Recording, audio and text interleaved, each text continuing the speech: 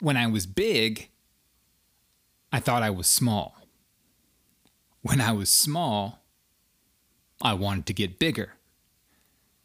When I finally got to where I wanted to be, I just didn't feel like myself. There has got to be a better way.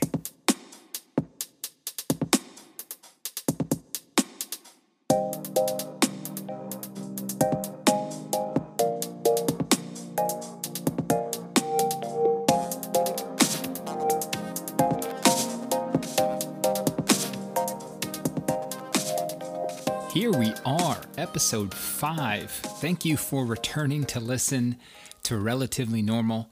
I am your host, Mark Paisant, and today I am going to talk about something that has affected me almost my entire life. And even when I thought I had everything figured out, I came to a realization that I did not. And today I'm going to talk about my body image issues. And this is kind of weird because they are a subset of people in my life that know me as the skinny kid growing up outside of Atlanta, Georgia. They are a subset of my friends that know me as the big guy living outside of Washington, D.C., and now I have a subset of friends who know me as the fit guy living outside of Atlanta, Georgia again. So this is all really, really weird to me. So to give you a little bit of a backstory, when I grew up, I was the oldest of a set of twins. I had an older sister, but my brother and I were very athletic growing up. We did a lot of the same sports growing up. We went to the same school growing up, and we basically lived in the same room until we were both 17. But my brother always had sort of a muscular build to him. He was a very fit kid. We both played soccer and basketball. We were very fit children. But Michael had definition. He had tone. He had muscle tone. He was always faster than me. He was always stronger than me. And just to throw this out, he always had a better hairline. I always had a very large forehead, which I call a 5 head. Now that I'm balding, I just cut it all off. But I was always the skinny kid, extremely skinny. I think my freshman year in high school, I was 6'3", 173 pounds. You could literally see my heart beating out of my chest. So for most of my childhood, into my teenage years, into my college years, I always wanted to get bigger. I always wanted a muscular physique. I always wanted to gain weight, to a point where I asked my dad if I could start taking creatine as a teenager. You know, looking back, thank God he did not let me take creatine as a teenager. But that's what I asked him when I was younger. So when I look back at those teenage years, I see a kid who often didn't feel comfortable in his own skin. And how I dealt with this is through humor, through making people laugh, being the funny twin, being the outspoken twin, being the kid that masked his feelings about his physical appearance by humoring everybody. The funny part about it is I ate a lot.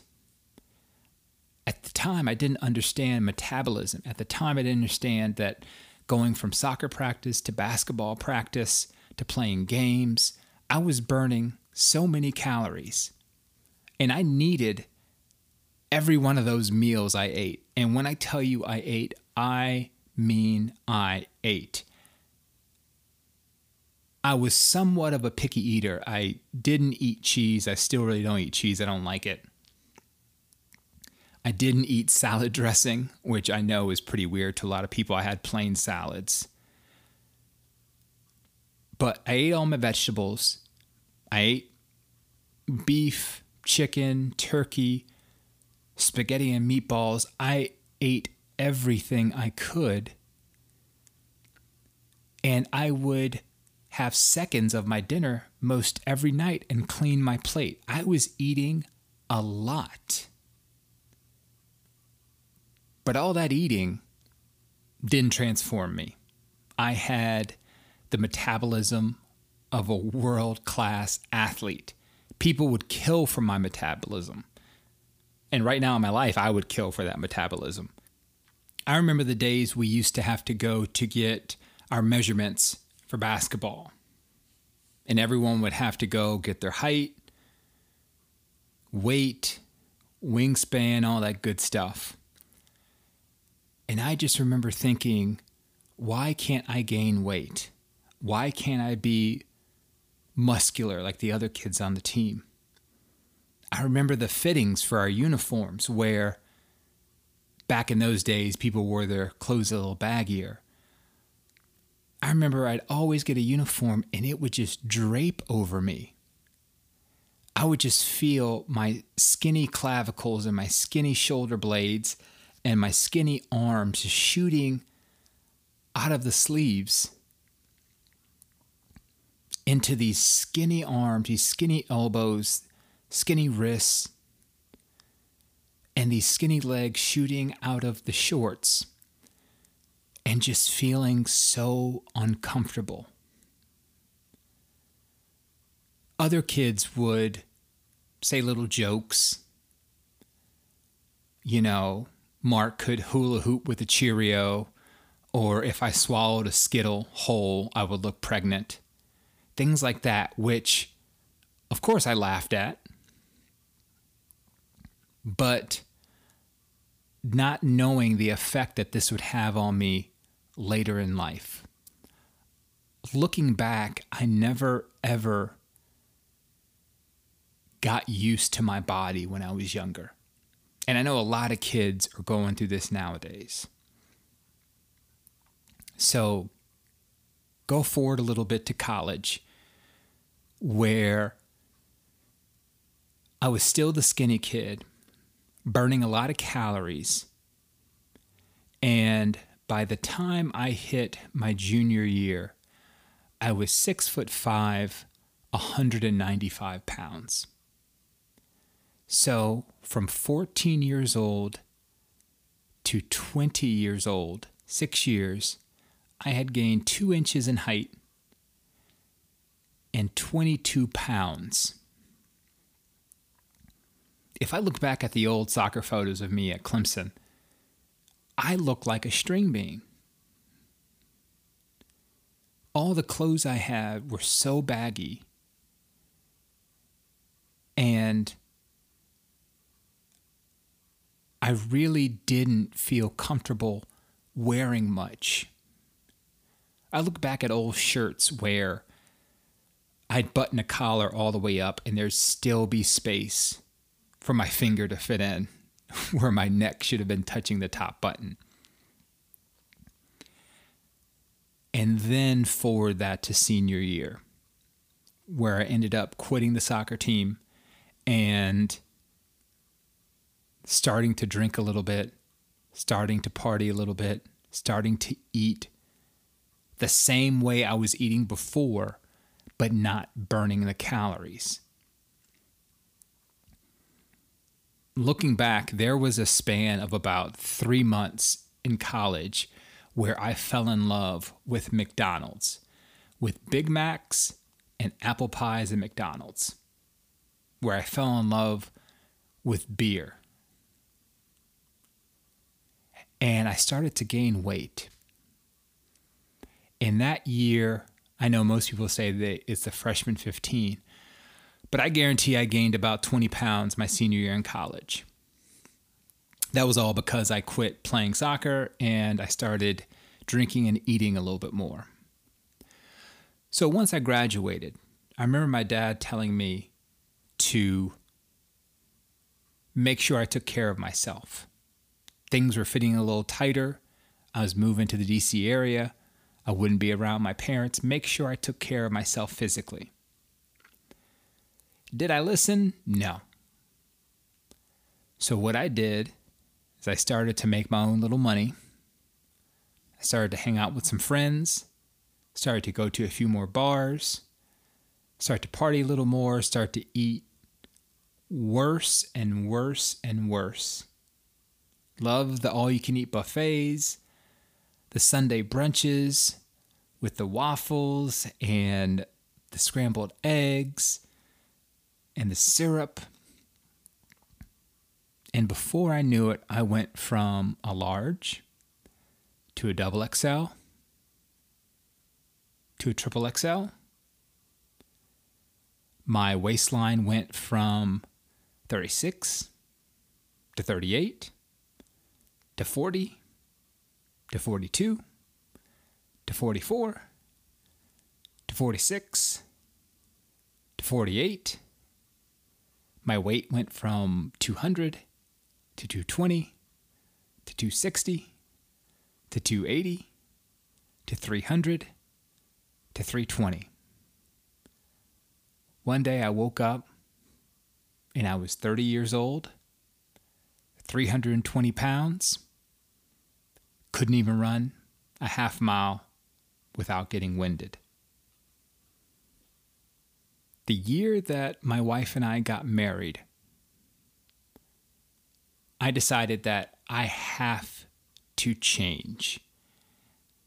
If I want to have kids and I want to be able to play with them and be able to chase them and keep up with them, I got to change the way I look, the way I feel. I got to get in better shape. I'd always wanted to be a runner. And one show I might talk about my running and how it's affected my life. But one day I just started running. I ran a half mile, absolutely exhausted. I worked my way up to a mile. Then worked my way up to a mile and a half, then 2 miles, then a 5K. And later in life, I was able to run 2 half marathons. But the whole time between running and getting a gym membership and getting in shape, I got addicted to running. I got addicted to losing weight. And I was able to lose almost 100 pounds at one point. But what I did also is that I ran so much that I injured myself and had to have 2 surgeries. I gained weight back because I wasn't able to work out. I lost weight because I was able to run again. And I fluctuated up and down between 220 and 240 for the next few years of my life. But the part I want to get to is when I got down to 239,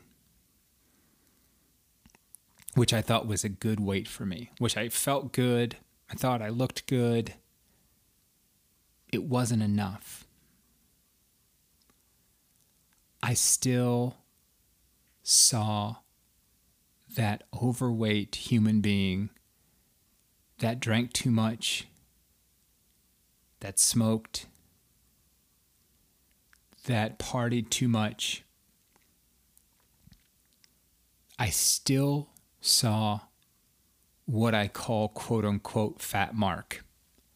And my wife hates it when I say that, but that's what I called my old self. In our wedding photo, I have this big chubby face wearing this oversized tuxedo.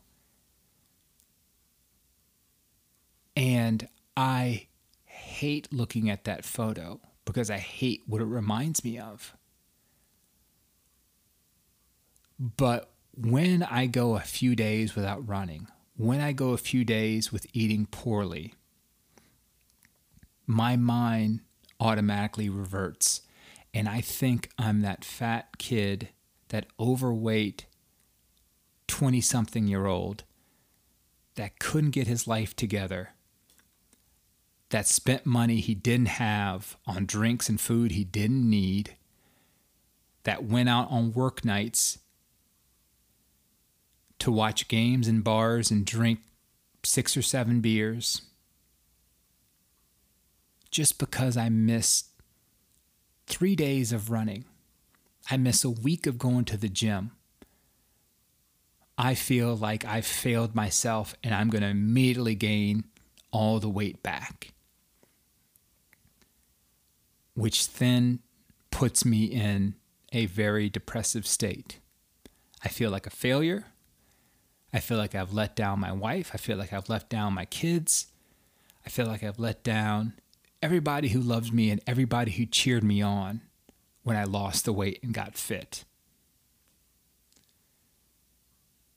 When I was at my biggest, I remember every time I used to talk to my mom, or every time I used to see my mom, her first reaction would always be about my weight.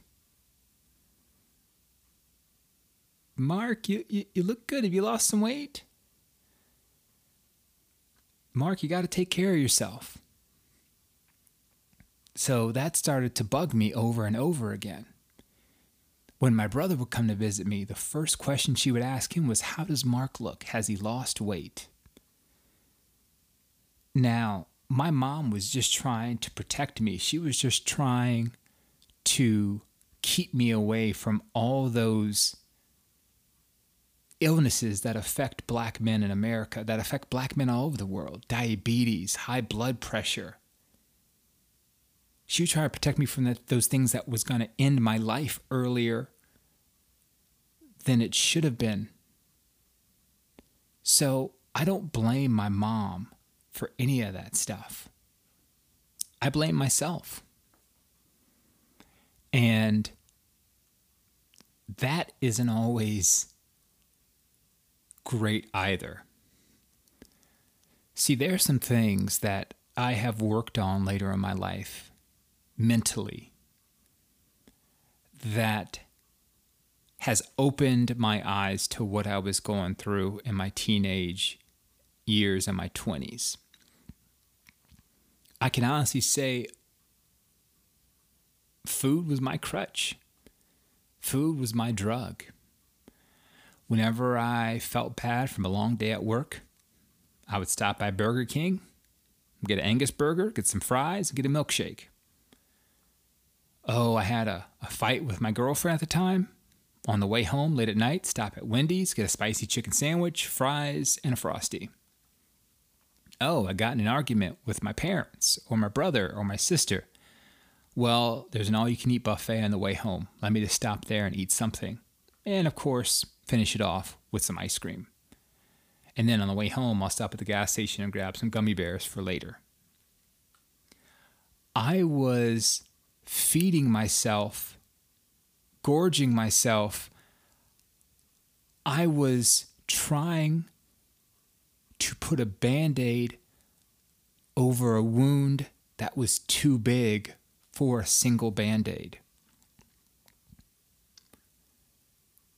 I would do anything I could to get to that meal, to get to that beer, to remedy my situation. Now it's the total opposite. I try to do everything else I can to remedy situations, and if it gets back to the food, if I overindulge, I feel terrible. I feel like I have let myself down. And if I go to sleep after eating a terrible meal, after eating late at night, it ruins my day the next day.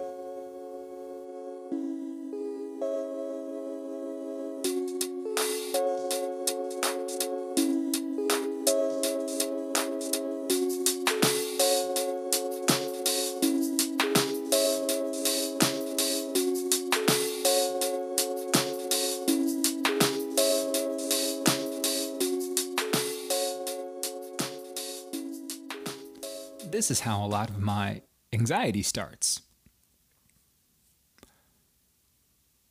I think to myself, okay, am I supposed to go out with some friends tonight? Should I eat before I go? Should I eat a healthy meal and just not eat when I go out? No, I can't do that. They want to have a meal with me. They want to enjoy time with me. Okay, so just eat healthy at the restaurant. Well, they're going to want to go out afterwards or go to a bar. So how healthy can I eat? My friend's going to want to share an appetizer. I got to eat some wings. Well, I didn't eat anything fried this week, so maybe I'll just get the fried chicken. Okay, well, I ate the fried chicken. I have one piece. Well, it's on the plate. I can't not eat it. Let me just eat it. Oh man, they have creme brulee. I love creme brulee. When do I eat creme brulee? I'm going to order it. Okay, we're going to go out, watch the game, have some drinks. Okay. And the taxi ride home, I wonder if he'll stop at McDonald's because, late night eats. I just got to get something to eat. How frustrating is that? And if you go through that, if you've been through that, that is just a hard way to live.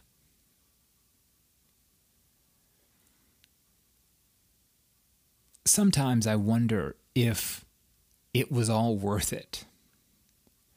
Sometimes I wonder if that big guy was still alive today. If that big guy was still me, would I be happier in that skin? That's a tough question to ask yourself. If you think the unhealthy version of yourself is happier, maybe ignorance is bliss. And I understand that we should never body shame. I would never body shame somebody else. I have been body shamed before. But the little things, like when people refer to me as, big man or the big guy. Yeah, I know you like to eat. You haven't missed a meal in a while. Stuff like that you hang on to. I've hung on to it. And every time I walk out of my house, I always see how my shirts are going to fit. Are they going to show the extra skin I have in my midsection? Are they going to show the little extra flap of skin I have on my upper arm? Will people really see how defined my calves are? Because I'm a runner. I want people to know I'm a runner. Are my pecs, defined enough? And so for a person to be 40 years old and to spend most of their life not comfortable in their own body and to be 3 different sizes, think about that. Extremely skinny, extremely fat, and fit. And for that person, for me, to not feel comfortable in any of those bodies, that is something I struggle with every day. And I still haven't come to a point where I can honestly say I'm happy where I'm at. When I was training for my first half marathon, I was limiting my calories. There was plenty of days I ate 1,500 calories or less, and I was running 6 days a week. And I got down to 217. And then I had thumb surgery. And I wasn't able to run for about 2 weeks. Then I got my hard cast, and I started running. Sweating in this hard cast. Oh my God, it was so itchy that when I even got it taken off, it stuck to me a little bit, and the woman thought I had gone swimming in it. But I went from 217 to 231 in 2 months. And I felt like my life was over. I didn't give myself any slack for having a cast on my arm for 8 weeks. I didn't give myself any slack for being able to actually use my thumb again, and that's why I was in the cast. I didn't give myself any slack for running while I was in a cast. I basically told myself that I failed at life.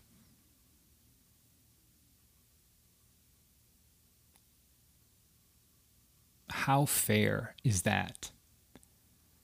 And I've talked about this before in previous episodes. If I was my friend, if I was another person and I was going through the things I wouldn't dare talk to my friend the way I talk to myself.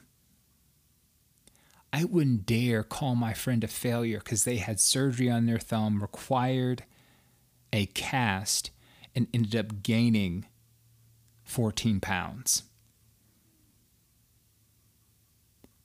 The thing is that when I got my cast off, I was able to go out and run, I think, 6 or 7 miles without stopping the next day. A month later, I was able to do my half marathon. 2 weeks after that, I was able to do a second half marathon. Did any of that matter? Not really. I finished the marathon, but how did I look in my shirt when I was running? Could people tell that I had extra skin? Could people tell that I was once fat? Were people judging me? Man, some of those runners looked great. Had the high-cut shorts. You could see the definition in their thighs, in their calves. Had a great stride. While I was running a half marathon, something that most of the people in the world never do and never attempt, I still felt like a failure. So, how do I deal with this now? That is a great question. Because I haven't figured it out. I just haven't. My wife tells me often that I look great, that she's proud of me for keeping the weight off. I had a buddy from South Carolina that I saw a few weeks ago that I hadn't seen in years, that the first thing he said to me was, "Man, you look great." And he's a personal trainer. Does stuff like that stick with me? No. The stuff that sticks with me is when I eat that extra serving of mashed potatoes, when I have that fried catfish. Those are the things that stick with me. So somehow, some way, I have to learn to, while I'm taking care of my body, I have to take care of my mind. I have to do things that remind me that I am not a failure. But I will say this. The worst thing I can walk by in my house or in a mall or in a store is a mirror. That mirror may tell so many people around me that, man, he looks good, he looks fit. But you know what that mirror tells me? Mark, you're fat. Why didn't you run today? Mark, why did you have that hamburger at lunch? You should have had the salad. You should have had the turkey wrap. So, all of this might not be self-inflicted. You know, a lot of this mental aspect of it has to do with how I was treated when I was really skinny and how I was treated when I was really big. But I treat it like it was self-inflicted. So I will say this to you if you're listening to this and you have gone through this or are going through this. One, know that you're not alone. I go through this every day, and plenty of other people go through this every day. But two, if I could get outside of my body and talk to myself, I would tell me that you have to be nicer to yourself, you have to be kinder, and you really have to celebrate your successes. Looking back, I really wish I would have celebrated finishing that half marathon. I really wish I would have celebrated going from 320 to 239 in 9 months, a little more. But when I got to 239, it wasn't good enough.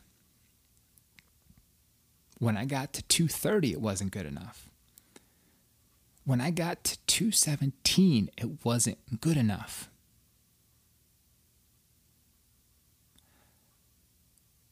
Somehow, some way, something has to be good enough.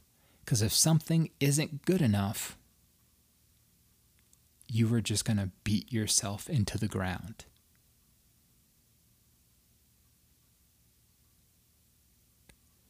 So, this episode was a little longer than usual. It basically was me kind of working through some things on a podcast. I really would love to hear your feedback.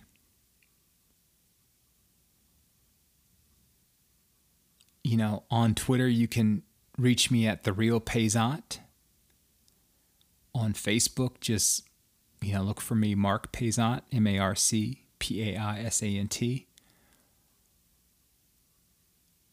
But what I want to just end this episode by saying, there is the golden rule, which is treat others how you would like them to treat you. There is the platinum rule, which I use, is treat others how they want to be treated. But there's got to be another rule out there to treat yourself as you deserve to be treated. You don't deserve to be treated better or worse than anybody else, but you deserve to be treated the way you deserve to be treated. So as I end this and as I go on with my life and try to work through my issues, work through my body image issues, work through the anxiety and depression it gives me, be kind to yourself. Be nice to yourself. Reach out to somebody if you need help with that. Reach out to a therapist. Talk to a friend. Just be nice to yourself. You guys be good. Thanks for listening. Have a great day. I'll talk to you later.